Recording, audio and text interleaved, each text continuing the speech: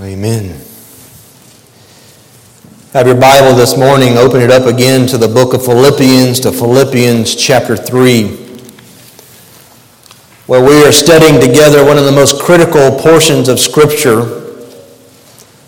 because of the questions that it will answer for us. Philippians chapter 3, let me begin reading in verse 1. Finally, my brethren, rejoice in the Lord. To write the same things again to you is no trouble to me, and it is a safeguard for you. Beware of the dogs, beware of the evil workers, beware of the false circumcision.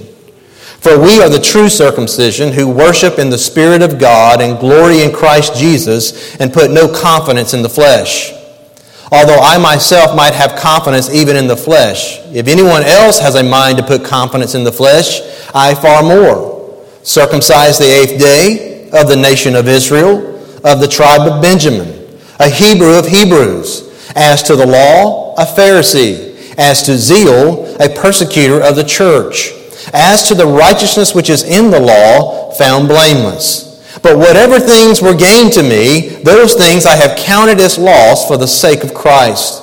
More than that, I count all things to be lost in view of the surpassing value of knowing Christ Jesus my Lord, for whom I have suffered the loss of all things, and count them but rubbish, so that I may gain Christ, and may be found in him, not having a righteousness of my own derived from the law, but that which is through faith in Christ, the righteousness which comes from God on the basis of faith, that I may know him, and the power of his resurrection, and the fellowship of his sufferings, being conformed to his death, in order that I may attain to the resurrection from the dead. Beloved, when you look at these 11 verses, they are answering three critical questions that we all need to have the right answer to. The first question is, what is counterfeit Christianity? The second question is, what is true Christianity? And then the third question is, how do I become a part of true Christianity? Or maybe it should be stated, how can one escape counterfeit Christianity and become a part of true Christianity?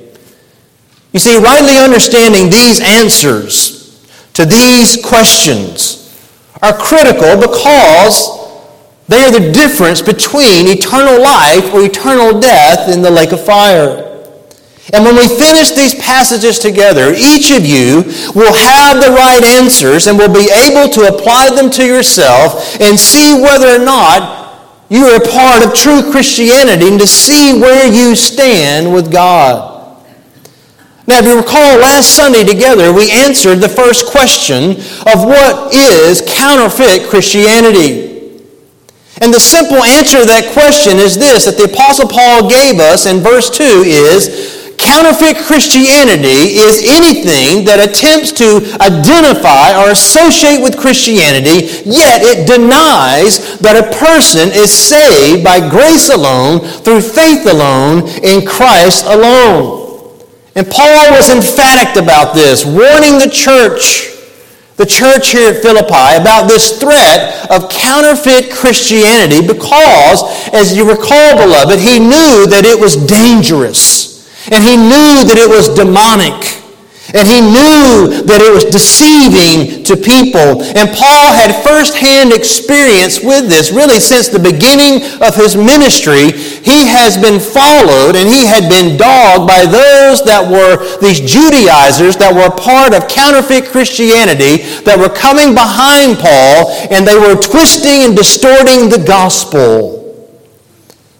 And Paul knew that this teaching did not come from God. And that though this teaching made the proposal that it was connecting people to Christ, in reality it was actually cutting them off from receiving any of the benefits of Christ. Because, beloved, they were teaching so close to Christianity. That's why it is so dangerous. If you recall, it is so dangerous because it looks a lot like the true thing, but it was not. because they were saying that you couldn't just have faith in Christ alone, a repentant faith of turning and putting your faith in Him alone. They were saying you had to do other things in order to be saved. And Paul was addressing this with them.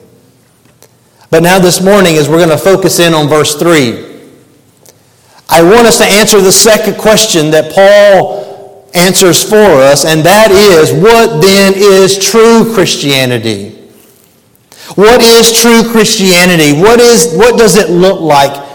How would you define it? And Paul's going to help us to understand that this morning, and he does it in two ways.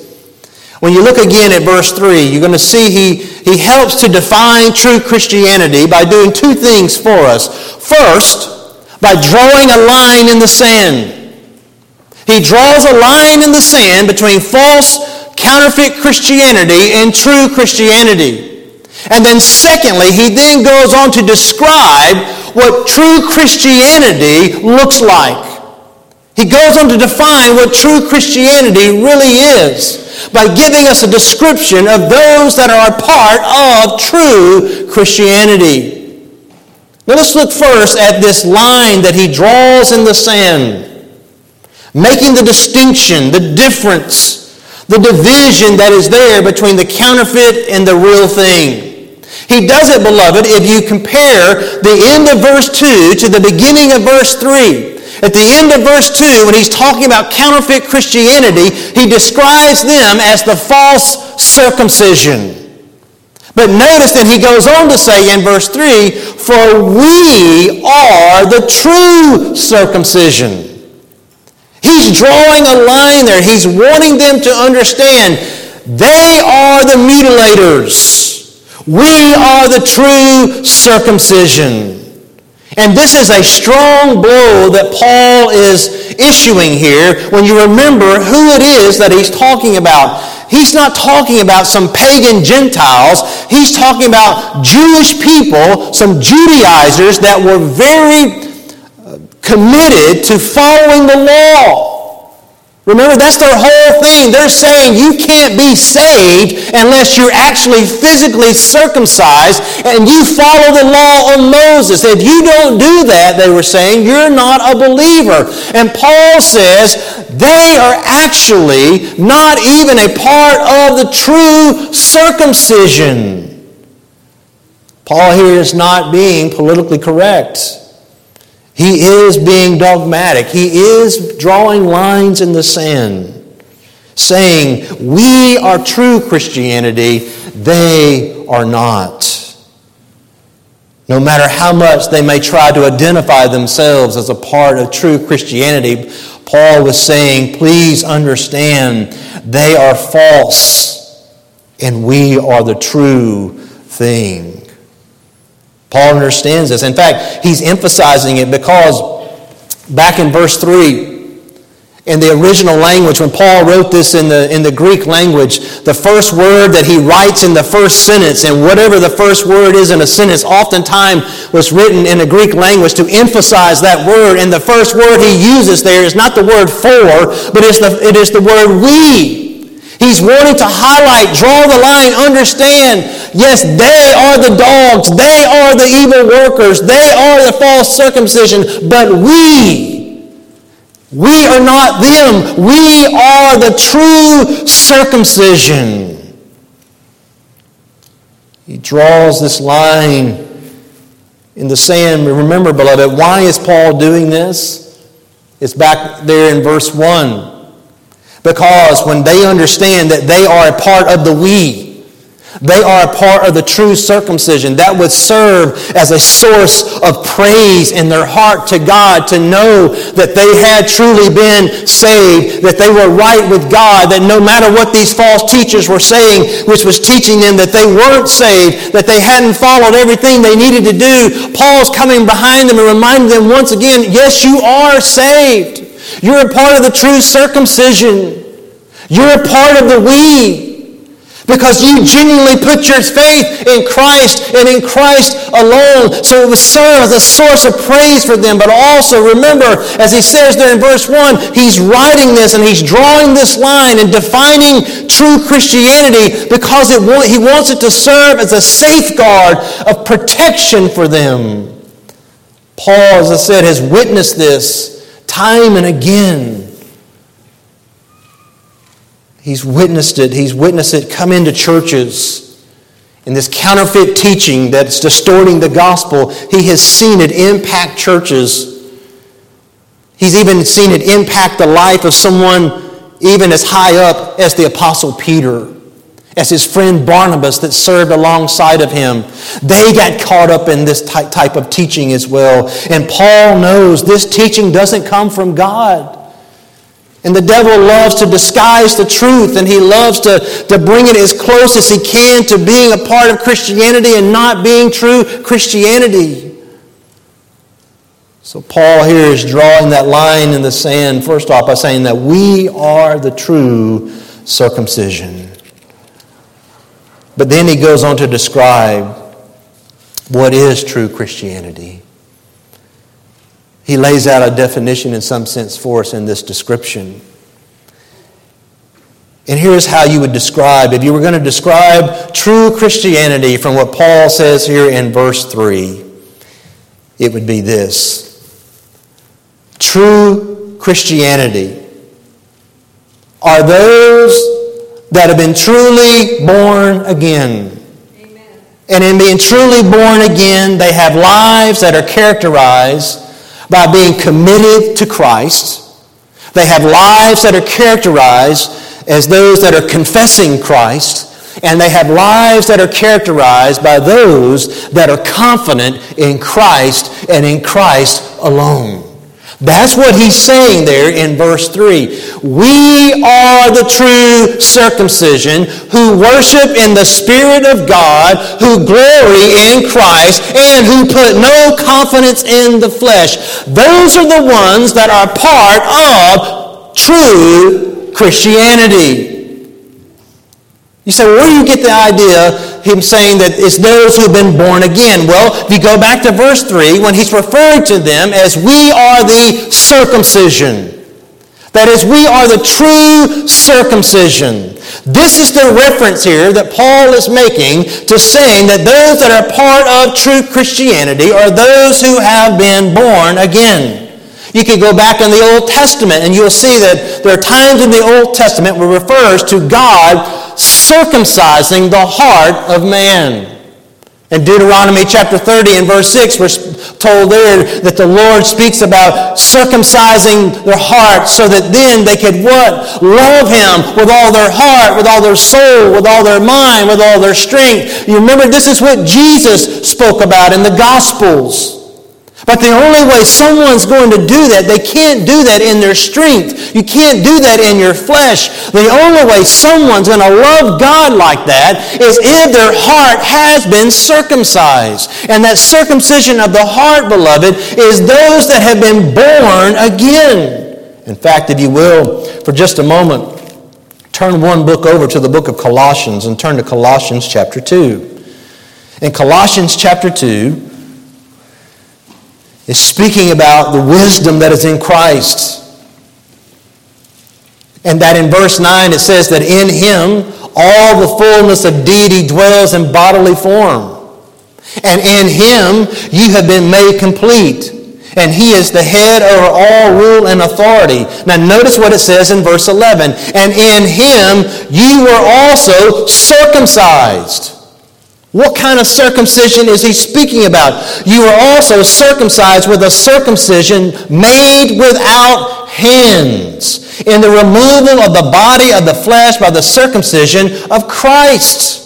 It's talking there about a spiritual circumcision that takes place. It's not something physical. It's not something that has to do with the hands. It has nothing to do physically at all. There is a spiritual circumcision that happens for those who are truly born again. They are spiritually baptized into Christ, and they are spiritually circumcised by the Spirit of God into Christ.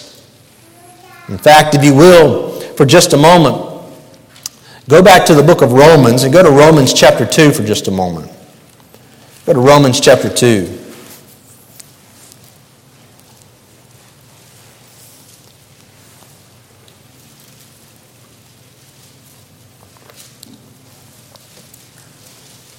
And just read the last couple of verses in chapter 2. Verse 28, he says, "For he is not a Jew who is one outwardly, nor is circumcision that which is outward in the flesh." So again, he's saying circumcision is not about the outward aspect of this, what he's speaking about, but he is a Jew who is one inwardly. And circumcision is that which is of the heart by the Spirit, not by the letter, and his praise is not from men, but from God. He is saying that ultimately, beloved, even the true Jew is one, yes, that's going to be a physical descendant of Abraham, but it's going to be someone that's actually had their heart circumcised, that has been born again, that has truly been saved. And this is what Paul is describing for them there back in Philippians chapter 3 when he says, "For we are the true circumcision." It is those that have experienced that work in their heart by the Spirit of God, whereby God gives them a new heart, whereby God circumcises their heart so that they will love God and trust God and put their faith in God, put their faith in Christ. So it is a person who has truly been circumcised of the heart. But notice now, if you will, go back with me to Philippians chapter 3. He says it is those who have been truly circumcised of the heart. And what happens when somebody is truly circumcised of the heart? One of the ways it will express itself is by their having a life that is committed to Christ, committed to serving Christ. He says it there. He says, "For we are the true circumcision who worship in the Spirit of God." We worship in the Spirit of God. Now understand, this word here for worship is actually a more technical word that speaks about serving. It speaks about commitment. It speaks about devotion. In fact, the same word, just to help give you a picture of this, look over just for a moment. Go over to 1 Thessalonians chapter 1. Go to 1 Thessalonians chapter 1. And in 1 Thessalonians chapter 1, in verse 9, the Apostle Paul is speaking about the church at Thessalonica, and he's speaking about their salvation. And notice what he says.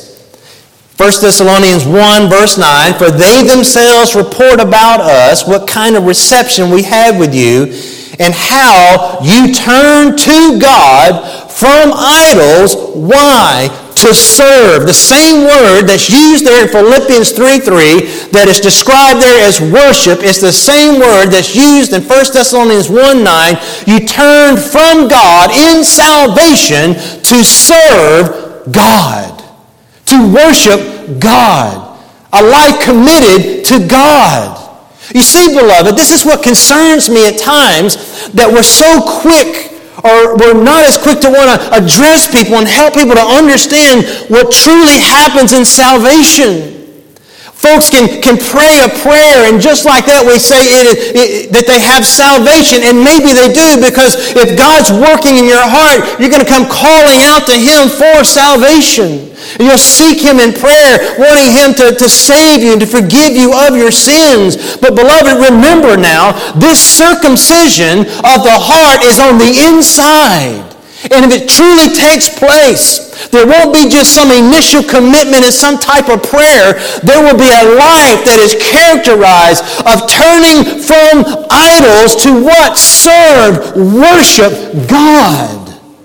Want to just be committed to Christ. Now, none of us are perfect in that, and we can fall short in that, and we can all fall on our face about that, and we can struggle at times about that, but there will be a direction in our life whereby we are the ones that are worshiping Christ. We are serving Christ.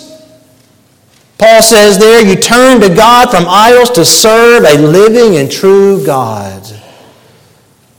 It's the same word that's used over in Romans chapter 12, where he's telling them, by the mercies of God, I'm beseeching you, I'm pleading with you, present your bodies as a living sacrifice, which is your reasonable service. Same word, your reasonable expression of worship, of serving, being fully committed to Christ. But now, notice the key here.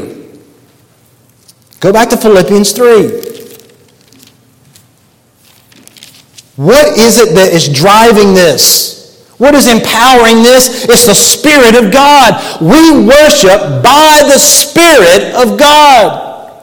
Remember what Jesus said to the woman there in John chapter 4? When he goes to the woman, the Samaritan woman at the well, and they get in this conversation, and she says, you people, talking about the Jews, say we have to come down to the temple. We worship up here in the mountain. And Jesus says, God is looking for worshipers that are going to worship Him in the Spirit and in the truth.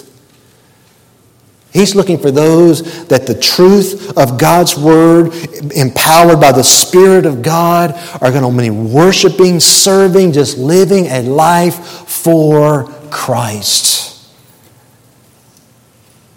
It's something that is empowered by the Spirit of God. Thus, beloved, it is something that's coming from the inside. You see, that's the true Christianity. It's something that comes from the inside of the person, and it's being stirred and moved and empowered by the Spirit of God. That's why Paul, when he was addressing the church, the churches in Galatia, and he reminded them, he asked them, he says, how is it that you began? Did you begin by the flesh, or did you begin by the Spirit? He said, you began by the Spirit, by putting your faith in Christ. You see, beloved, counterfeit Christianity will just focus on the outside. It'll be about rituals. It'll be as Paul describes it over in Colossians chapter 2. Listen to what he says here. Colossians chapter 2 and verse 20. He says, if you have died with Christ to the elementary principles of the world, why, as if you were living in the world, do you submit yourselves to decrees such as do not handle, do not taste, do not touch, which all refer to things destined to perish with use in accordance with the commandment and teachings of men. These are matters which have, to be sure, they have the appearance of wisdom and self-made religion and self-abasement and severe treatment of the body, but they're of no value against fleshly indulgence. Why? Because fleshly indulgence starts in the heart.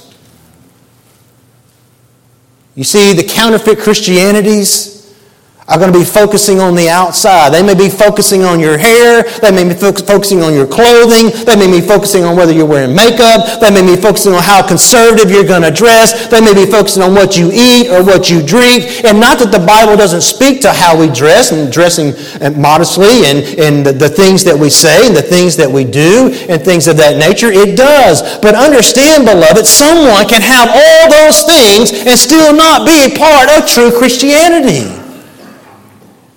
It has the appearance of wisdom, but it's not. It is something that comes from the heart of the Spirit of God, whereby their heart and their life is committed to Christ, just wanting to be devoted to serving Christ. And this is what Paul is saying. He's defining Christianity, true Christianity. And it's easy, beloved, even for us as believers, at times to drift into this. And to drift into legalism. And to drift into looking more on the outside than on the inside. God knows if He addresses our inside, it will begin to show itself on the outside. We're going to talk about that a little bit tonight from Romans chapter 12, where there He does say, you are to commit your bodies to the Lord. But to really do that, you have to commit your mind to the Lord. That is, there has to be the renewing of your mind, the renewing of your thinking. It has to start on the inside, and it moves to the outside. So true Christianity is those whose lives are characterized as being committed to Christ. Just a life of serving Christ. Well, let's go back, look at a second description he gives in verse 3. It is also a life that is characterized, as I call it, confessing Christ. Confessing Christ. Notice he says, we are the true circumcision who glory in Christ Jesus. That is, we boast in Christ Jesus. We want to glorify Christ. We want to talk about Christ. Thus, if someone asks a true believer about their salvation, they will want to share it. They will want to talk to them about Jesus. And that will be the focus of their heart and the focus of their life. And let me just show you the opposite of this. Let me show you someone that was caught up in counterfeit Christianity. And you'll see a major difference here. Turn, if you will, for just a moment over to the Gospel of Luke and go to Luke chapter 18. In Luke chapter 18. In Luke chapter 18, beginning in verse 9.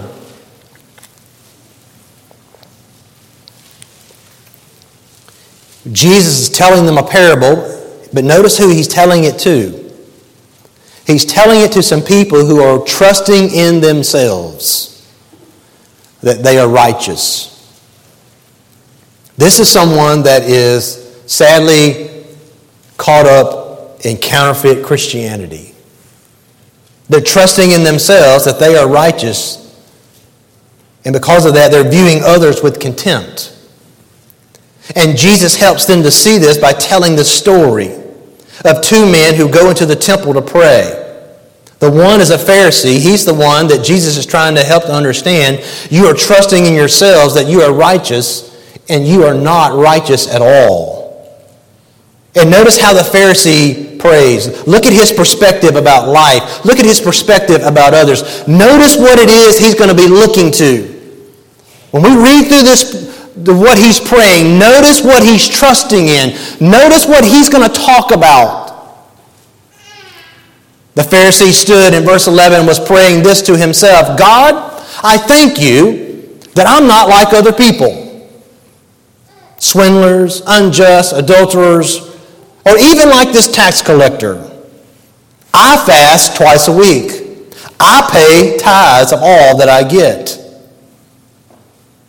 Notice who he's talking about. He's talking about himself. He's talking about what he's doing. He's talking about what he did. Beloved, that's the way a person talks that is caught up in counterfeit Christianity. Because notice what he's boasting about. He's boasting about himself. He's boasting about what he did, not about what God did. Not about who God is and what God has done.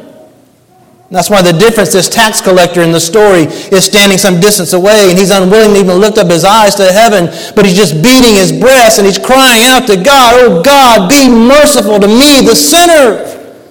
Notice what he's saying about himself. I'm an unworthy worm. I'm just a low-life sinner, God. I'm not even worthy to look up towards you. And he's just beating his breast. Everything about this man says, I have nothing to trust in. I'm not boasting about anything about myself. The only thing I could ever boast in is in you, Lord God. And notice what Jesus says in this story.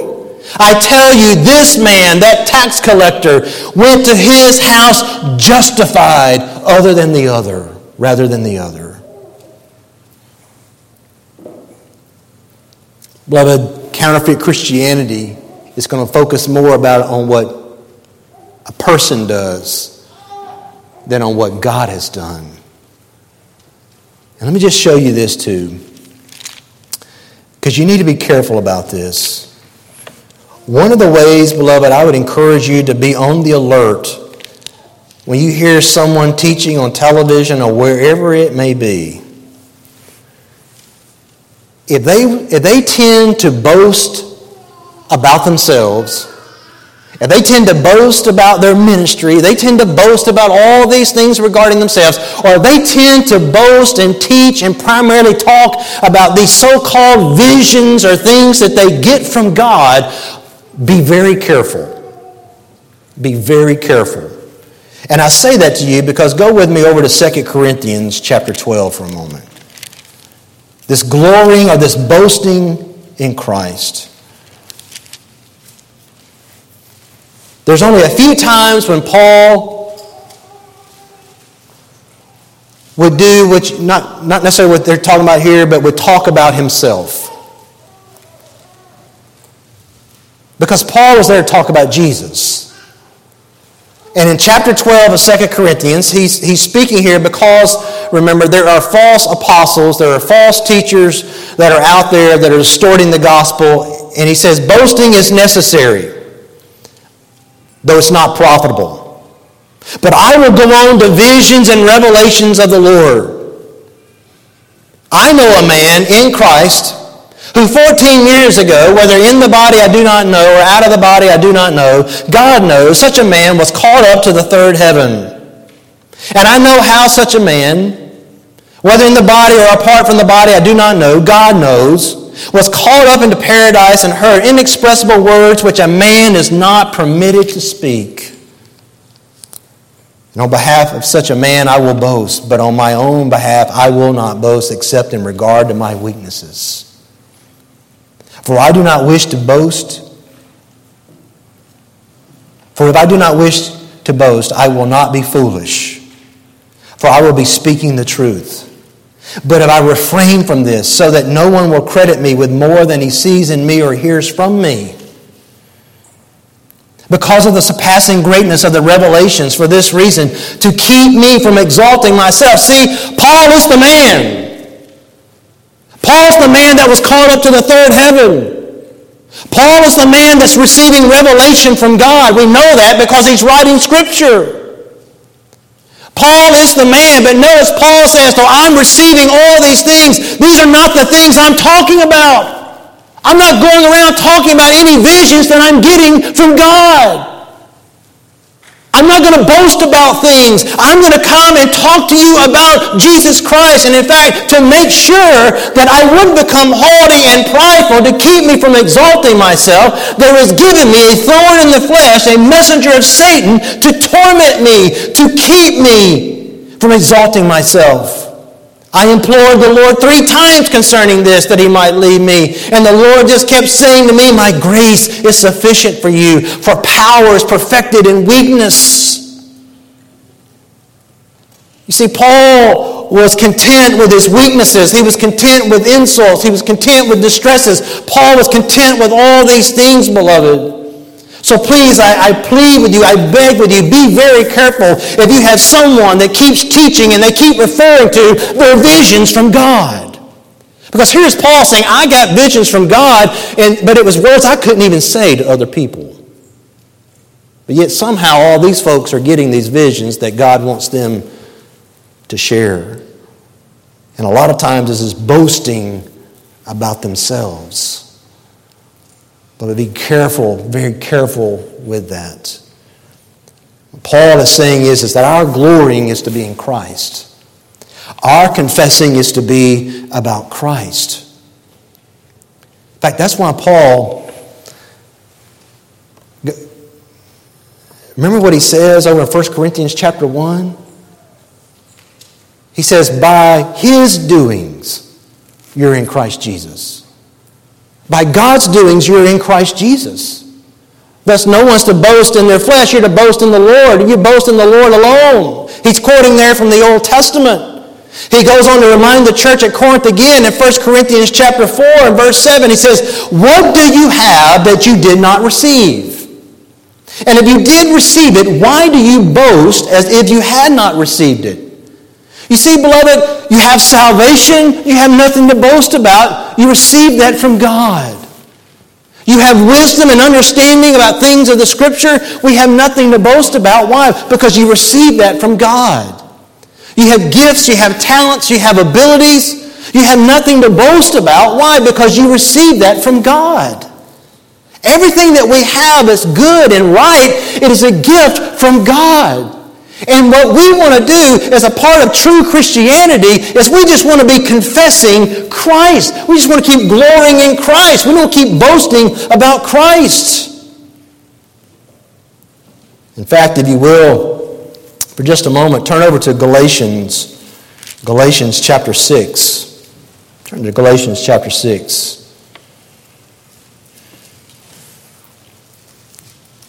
We'll begin reading in verse 11.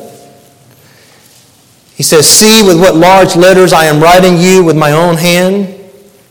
Those who desire to make a good showing in the flesh try to compel you to be circumcised, simply so that they will not be persecuted for the cross of Christ.